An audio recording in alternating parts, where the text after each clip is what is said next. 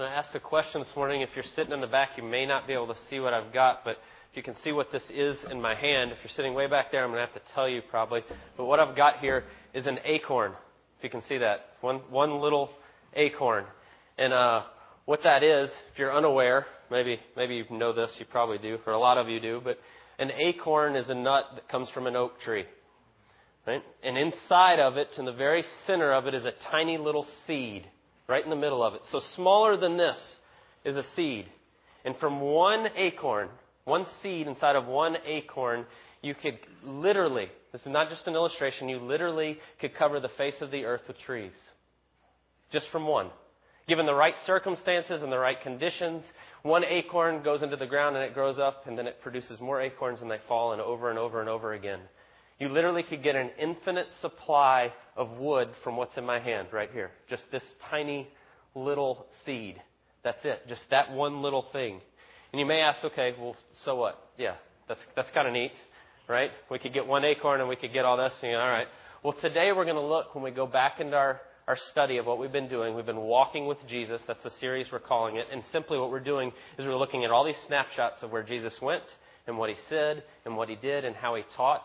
And what we're going to look at today is he's going to tell a parable or a story about a seed and how it can have this infinite return, this great thing that can happen with this seed when you let it. Just like the acorn could cover the earth in wood, so the seed that Jesus talks about can have this huge, profound change on your life if you let it.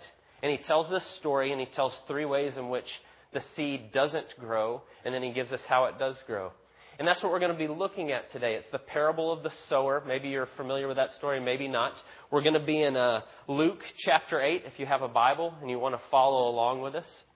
In Luke chapter 8, I've been saying each week, a lot of these stories we look at in the Gospels are actually in several of the Gospels. There's some overlap. So we're going to be in Luke 8 today, but if you take notes, you want to go back and read later, it actually takes place, the same story is in Matthew 13, and it's in Mark chapter 4, so you may want to go back and cross-reference and read those later. But we're going to be in Luke 8, and Jesus is going to tell this parable.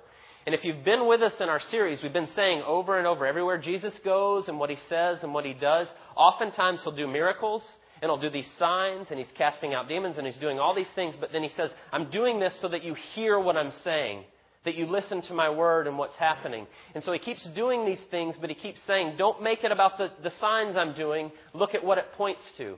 And he keeps saying that over and over, and people keep ignoring him. So at this point in his ministry, he begins to speak in parables. And oftentimes the question comes up when we talk about the parables. Some of the things Jesus says, we're going to see it today. He says it right in the middle of our passage today about how I say this so that some can't hear and some can't see. And you go, whoa, wait a second, what is he doing? See, what Jesus is doing is he's not allowing us to stay up here on the surface. He says, I'm going to tell you these stories where you're going to have to dig a little deeper to understand it, because I don't want you just to stay up here and see what I'm doing and see the miracles and the signs and not to get to the deepest meaning of what I'm saying. So he begins to talk in these parables, because the only way anybody's really going to get what he's saying is to come and ask and question. And the good thing is we read this morning, Jesus is going to tell us the parable, and then the disciples are going to say that, hey, well, what's this about? And then he's going to tell us. So we have the benefit of both. But I say that just so we're clear on how sometimes that's perplexing, as why does he talk in parables? And that's the reason why. That's why he does it. So let's look at Luke chapter 8. We're going to read verses 4 through 15. We're going to read the parable of the sower, and then we're going to hear Jesus' explanation directly after that. And when a great crowd was gathering and people from town after town came to him, he said in a parable, a sower went out to sow his seed, and he sowed, and some fell along the path and was trampled underfoot, and the birds of the air devoured it. And some fell on the rock, and as it grew up, it withered away because it had no moisture. And some fell among the thorns, and the thorns grew up and choked it. And some fell into good soil and grew and yielded 100-fold. As he said these things, he called out, he who has ears to hear, let him hear. And when his disciples asked him what the parable meant, he said, to you it has been given to know the secrets of the kingdom of God, but for others they are in parables, so that seeing they may not see, and hearing they may not understand. Now the parable is this. The seed is the word of God. The ones along the path are those who have heard, and then the devil comes and takes away the word from their hearts, so that they may not believe and be saved. And the ones on the rock are those who, when they hear the word, receive it with joy, but these have no root. They believe for a while, and in a time of testing they fall away. And as for what fell among the thorns, they are those who hear, but as they go on their way, they are choked by the cares and riches and pleasures of life, and their fruit does not mature. As for that in the good soil, they are those who, hearing the word, hold it fast in an honest and good heart and bear fruit with patience. Let's pray, and then we're going to look at this passage and what Jesus is telling us this morning. Dear Lord, we thank you for your word. We thank you for what it can do. We thank you that it's life-giving and that it's alive. I pray this morning that we would fight to be attentive to it, that we would fight to hear what you have for us, that we would really listen and take to heart what you were teaching that day and what you're teaching today through your Holy Spirit, that it is alive and it is active, and we thank you for that. I pray that you would give us ears to hear and eyes to see your word, and not just to hear it, but to have it take effect and take hold of our hearts and bring us closer to you. We pray all this in Jesus' precious name. Amen. So this morning, as we begin this parable, since we've got the explanation, we've kind of got the two sides of it, we're going to look at it partly that way. But I want us to start with just verse 11, because Jesus says right in the middle here of our passage, now the parable is this: the seed is the word of God. That's the key right here as we look at this whole thing. The seed is God's word. And that's what he's going to build on. So I want that to be in your mind as we think about it. Everything he's saying is relating back to God's word and what effect that has on us. And so as we look at this today, as we think about that, as we think about God's word and we think about it and we chew on it and we hopefully it takes root in our heart, I want us to understand that when we come to God's word, we're not just reading stories. It's not just some neat little story that Jesus put together. We're actually reading God's very word. The living God of the universe gave us this, and then Jesus comes, as Hebrews 1 says, he's the exact imprint of the very nature of God. That is, when Jesus speaks, God speaks. So as we read this today, that's what we're hearing. We're hearing God speak to us today. And so we're going to look at this, and what we're going to see is how we're changed. How we go from the tiny acorn to the oak tree. How we go from that little bitty seed to something so far greater. And Jesus is going to tell us this story to point to that. And he uses a seed to illustrate his point. So we're going to look at how you go from that change. And there's two things we're going to look at. What keeps us from allowing that to happen? What are the things that keeps us from that root taking hold in us and that growth taking place? Because he gives us three examples on why that doesn't happen. And then the last thing we're going to look at is how does it happen? Because he does that at the very end. He does both. So what we're going to do is we're just going to step through each one, what keeps us from it taking off. And the way I want to read this morning is we're going to look at verse 5, and then we're going to look at Jesus' explanation, and we're going to read them back to back, because it makes it so much clearer when we do that. So let's look at verse 5. A sower went out to sow his seed, and he sowed. And some fell along the path and was trampled underfoot, and the birds of the air devoured it. Now look at verse 12 with me, because Jesus is going to tell us what that means in verse 12. The ones along the path are those who have heard. Then the devil comes and takes away the word from their heart so that they may not believe and be saved. So the first reason we miss it, and this may seem really obvious, but is so foundational to everything he says here as we go through this passage, is simply this. Oftentimes we don't believe this is actually God's word and we treat it accordingly. That's exactly what he's saying. He says what happens in verse 12, he tells us that they fall on the rock and they hear the word, in the path and they've heard, and the devil comes and takes away the word from their hearts, and they're not believing. So before God's word ever has a chance to take root, they don't believe it. In one ear and out the other.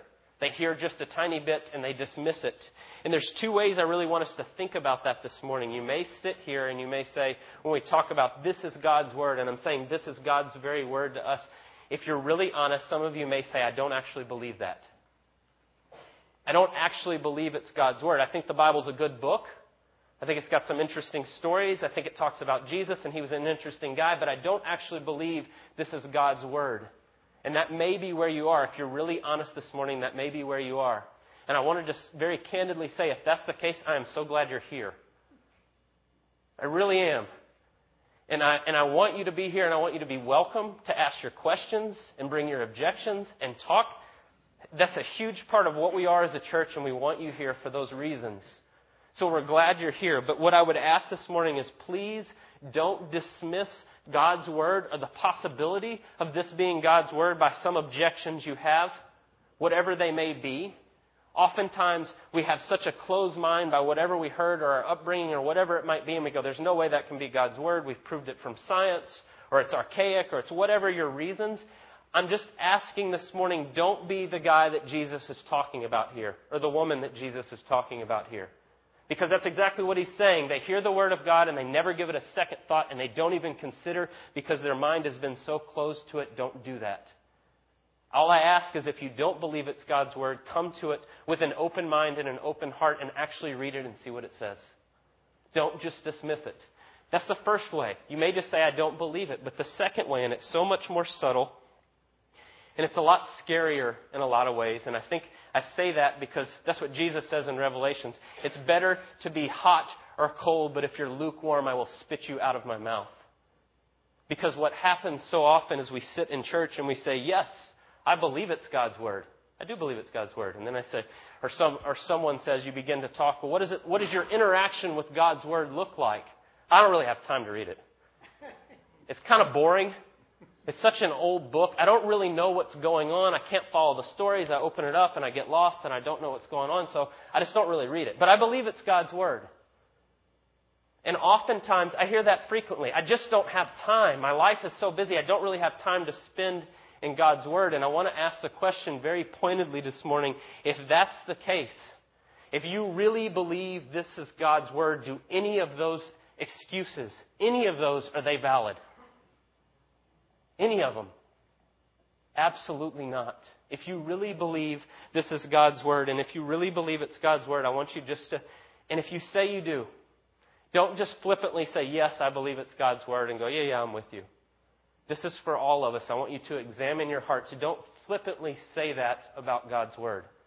I want you to consider what it says. If you believe this is God's very Word to us, I want you to understand what you're saying you believe. And what you're saying you believe is this. That this, when God speaks, God acts. It's not just words. I want you to think about that for just a second. When God created the universe, if you go back and you're saying, I believe the Bible, you go back to Genesis 1, and God said, let there be light, and there was light.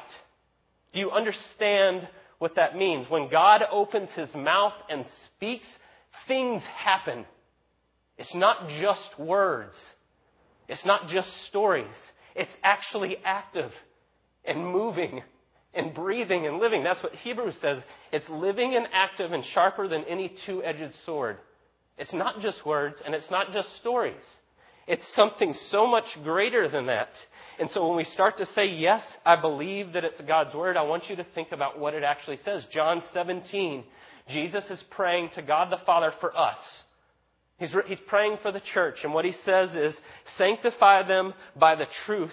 Your word is truth. Do you understand what Jesus is saying there? Sanctify means draw closer to God, grow closer to who He is. And Jesus' prayer for us, God talking to God, is sanctify them, draw them closer to you by your word. That's Jesus' words. That's how Jesus says we draw closer to Him. So when we start to think about what we're really saying we believe, Isaiah 40 says, the grass withers and the flowers fade, but the Word of God stands forever. That means it's eternal. That means it doesn't go out of style. That doesn't mean it's not relevant today because it's old. It's eternal. It's as relevant today as it was the day that God spoke it and the day it was written down. It's eternal. It's always been and always will be. Isaiah 55 says, so shall my word be that goes out from my mouth. This is God speaking to Isaiah. It shall not return to me empty, but it shall accomplish that which I purpose. Do you understand what he's saying? My word will not return void. What that means is any time that you spend in God's Word seeking Him will never, ever, ever be time wasted. Ever. And I want you to think about when we start to put all those together. Or Romans 1 says, I'm not ashamed of the gospel, for the gospel, he says, I'm not ashamed for the gospel, for it is the power of God unto salvation for those who believe. Paul says the gospel, it is the power of God. And when you start to put all those together, what you have is it's eternal. It will not return void. It's how we draw closer to God. It is living. It is active. It is not just stories. It is not just anecdotes. It's not neat little sayings that we kind of pick and choose. It is God's very word to us. And that is something very different than, maybe I'll read it if I can fit it in. If I'm not too busy, maybe I'll read 2 verses in my devotional this morning. I ask that to say this. In Isaiah 66 that we just read this morning, all these things my hands have made, God says. Everything I've made, all of it. I'm sovereign over everything there is, declares the Lord, but this is to whom I look, he who is humble and contrite in spirit and trembles at my word. Now we say trembles sometimes, or we say the fear of the Lord, and we go, I don't really like that part. I don't really want to be afraid, tremble at the word, but I want us to be clear of what that actually means. Because sometimes we talk in biblical language and we go, that sounds kind of scary. It doesn't mean cowering in the corner, afraid of it. It means having a reverential awe for who God is. When we talk about trembling at His Word, it means to be overwhelmed with the wonder before the greatness of God and His love. So I say all this today. If you believe this is God's Word, do you open it and tremble at the living God before you? Are you overwhelmed by His love and His goodness? Do you come to your Bible that way? Or does it sit on your shelf and you go, I don't really have time for that? Because there's no either or. And the reason I say that this morning, and I spend so much time on this first point, is this. If it sits on your shelf and you never open it and you don't have time for it, you may be the person Jesus is talking about in verse 5. And my heart breaks if that's the case. Don't be that person. Don't be the one that Jesus talks about who it goes in one ear and they never even give it a second thought. Because it is life-giving. It is alive and it is eternal. It is all those things we just talked about, and it's so important that you see that. So that's the first part. And I know that's very, very base. The very first part is, do you believe it's God's Word? Because if you don't, we're just going around in circles. So that's the first part. Do you believe it's God's Word? But then there's a second and a third, and let's look at those. We spent a lot of time on the first one. We're going to take the second two a little quicker. Verse 6 says, and some fell on the rock, and as it grew up, it withered away because it had no moisture. And then in verse 13, Jesus explains, and the ones on the rock are those who, when they hear the word, they receive it with joy. But they have no root, and they believe for a while, and in a time of testing, they fall away. And what he's saying is, there are those that hear the gospel. They hear the good news of Jesus. You're saved by what God does for you and nothing else. We say that every week here. And I'm going to affirm that. You are saved by no doing of your own. It's God's doing on your behalf through Jesus Christ and His atoning work and nothing else. But what happens is we hear that, and maybe somewhere in the past you walked down the aisle, you heard that and said, yes, I want that. I want assurance of my salvation. I want assurance of what happens when I die. Maybe that happened at Vacation Bible School as a child. And then the rest of your life you've spent ignoring God. That's what Jesus is talking about. They grab it with joy. Yes, I will take that. Let me have that. And then everything else, they jump in with the joy and an excitement. Yes, that's really good. And then it starts to fade. And then they go back to life. And I start to chase my dreams and all my other stuff. And I get busy with life and God gets put on the shelf. I was thinking about it about a song where the guy says, it was a song I was thinking about when I used to listen to often. And he says, I went out wandering and I went to the town where the citizens like to sin. And they say they want the kingdom of God, but they don't want God in it. That's what we're talking about here in this one.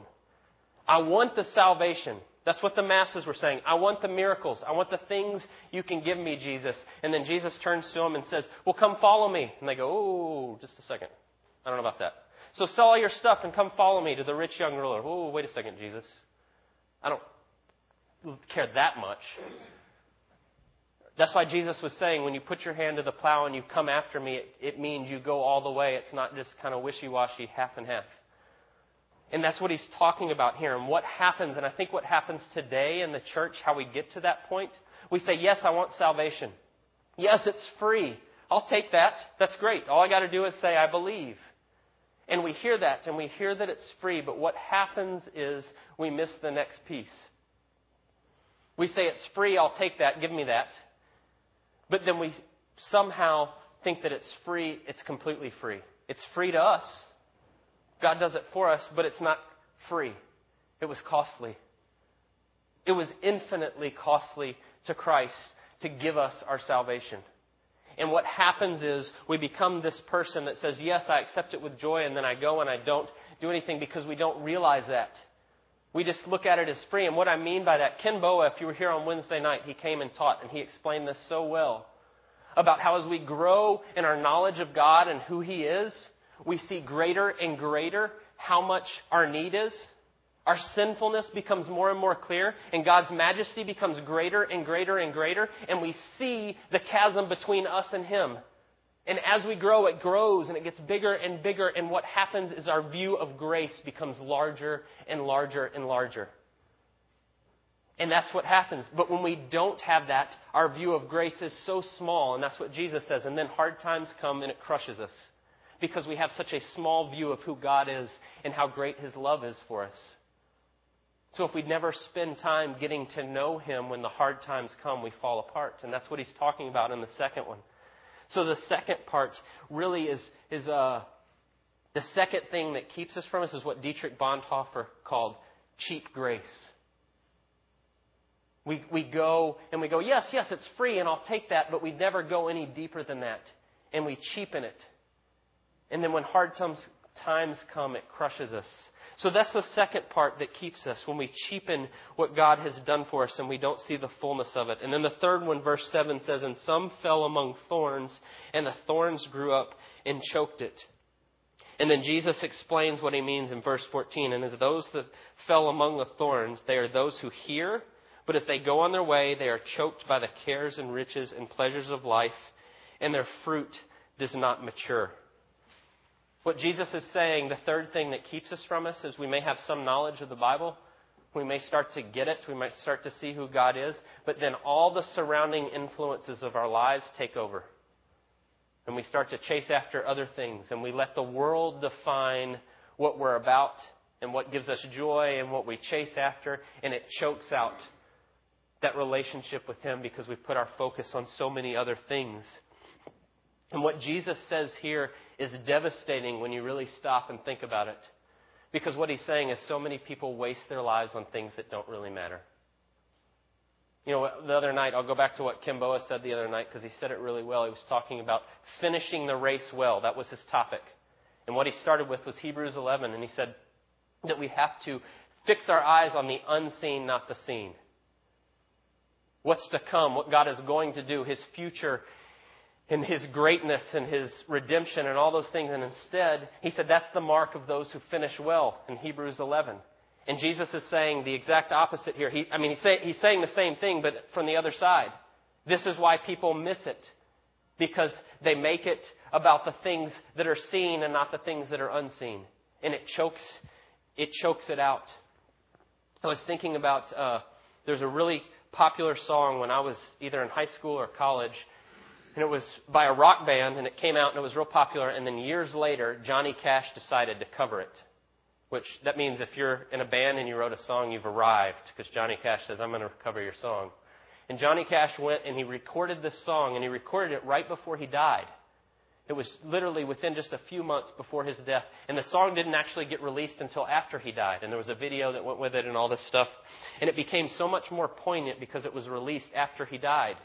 And here you had his, as only Johnny Cash can sing, his voice coming from beyond the grave, so to speak, and singing this song. And he would say, There was a line in the song that says, everything I know goes away in the end, and you can have it all, my empire of dirt. And here he is singing. The song's released after he dies, and you've got Johnny Cash singing about how everything I have is going away. All the earthly stuff is going away, and you can have it because it's just an empire of dirt. And it was so poignant because what he was saying goes exactly with what Jesus is saying. We spend so much time accumulating things that we can't take with us. And they don't matter anyway. And that's what Jesus is saying. We let those things choke out the gospel and what he wants to do and that growth that could take place because we put our focus on the wrong things. And that's the third part. We let the fading things choke out the eternal things. And that's the three ways that Jesus tells us he misses it. So that takes us, well, how does it take root and really flourish? How do we go from the little seed to the oak tree? You know, one of the neat things about this congregation and in this church is there's some oak trees here. And that's a really neat thing to have. I'm sorry he's not here today. I've been thinking about this week. But the reality is, if you don't know Gary Gambrell, you should get to know him. Because we have an oak tree sitting here among us. And it's a great thing to go and talk. And when you talk to somebody like Gary, he would affirm everything I'm about to say that Jesus is saying. And it's simply this, that how do we go? How do we allow it to happen? Look at what Jesus says in verse 8. And some fell into the good soil and grew and yielded 100-fold. And then in verse 15 he says, as for the good soil, it is those who hear, and hearing the word, they hold it fast in an honest and good heart and bear fruit with patience. That's the way Luke says it. Matthew says it. Instead of holding fast, Matthew says they understand it. But the two go hand in hand. When you hold fast God's word and you cherish it and you come to it like we were talking about with fear and trembling that you're coming before the God of the universe, it begins to change you. And it takes hold. And you start to understand it and a wonderful thing starts to happen. See, the difference between the first three soils and what Jesus is saying, all the reasons that it didn't work, and the last one is simply this. It's a problem of depth. The last seed that takes root went down into the ground and had rain and soil and nurtured and it grew up. The other ones all stayed up here on the surface. There was no depth to it. But in this last one, it goes deeper and deeper. I love it. There's a book called Eat This Book by Eugene Peterson. And he's simply talking about how to read the Bible. And one of the things he says is we spend so much time sitting around talking about other things. And he uses the example, I think, of when we watch a football game, we relive the football game with our friends. And remember this play and remember that play and all this.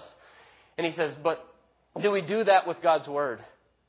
And he uses the example and he says the neat thing about commentaries. This is what he's talking about in the book. Biblical commentaries where ancient or preachers from the past or great minds have written down all their thoughts on the Scripture. When I open the commentary, it's like I've entered into a conversation with those men on what they see in God's Word, and what a neat, beautiful thing that is.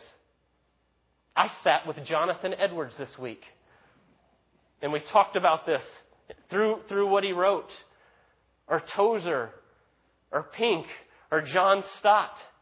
And what a neat thing that is when you start to do that and you start to really talk. And not just the great minds, but when we do that together. When we start to go, did you see this? Did you see that before? People say that all the time to me. I'll prepare all this time to teach, and we sit down and we teach, and you'll say all this stuff, and then somebody will go, well, have you ever thought of this? And you're like, no. That's wonderful. But when we start to do that together, it starts to take root and take hold. There's a very practical application to this sermon for what we do even on Sunday morning. And I want to make sure we all get this and think about it. When we come together, I want you just to think about what we do. We stand up and we start our service by reading God's Word. And we pray. And then we sing God's Word. We're literally singing God's Word in the songs we sing. And then we have a reading. And then we stand up and we open God's Word together. And then we do communion, which is God's Word put to pictures. So when we talk about fear and trembling at God's Word and really letting it take root and take hold and understanding it, my challenge is this: prepare your heart for this time.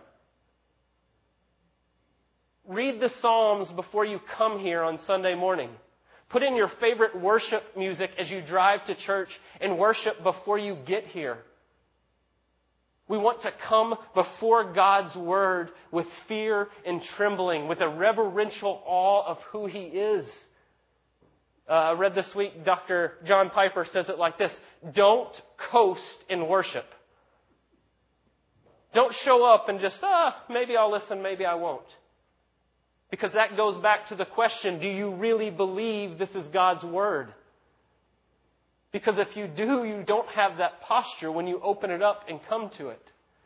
So there's that very practical application. But then the last part I want us to finish here together as we talk about this. When you begin to really do these things and you dig into His Word and you start to come before it with fear and trembling, seeing the beauty of who He is, something wonderful happens. New sprouts begin to take place.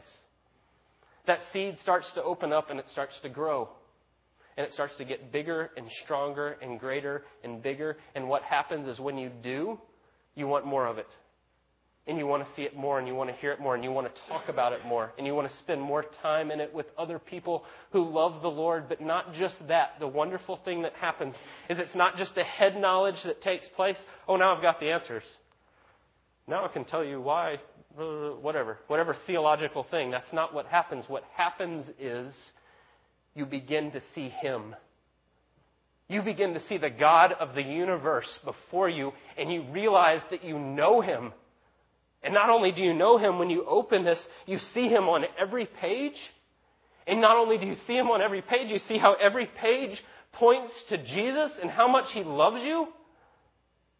It's not just some stories. It's life-giving. And it leads you to know the God of the universe in a way that you haven't known Him before. And so when we talk about this, it's not just, this is not a sermon to go, listen to me more when I'm preaching. It's a sermon to hopefully bring you face to face with how important God's Word is in your life. It is the way He acts. It's not just words. It's actually action. The way God moves. So as we finish this morning, let us be a people of the Word so that we are overwhelmed with the majesty of our Savior. Let's pray. Dear Lord, we thank You for Your Word. We thank You that You've given it for us, that You've preserved it, that we can know You through it, that it's not just stories, that it's not just some neat things we can pick and choose from, but that it is actually life-giving that changes us. It changes us from one degree of glory to another as we grow closer to who You are. Let us embrace that as a church body and as a people, that we would love Your Word, that we would know it, that we would hold one another accountable to it. And we thank You for it. And we thank You most of all to what it points us to, and that's that You love us and that You gave Yourself for us through Jesus Christ. And we pray this in His name. Amen.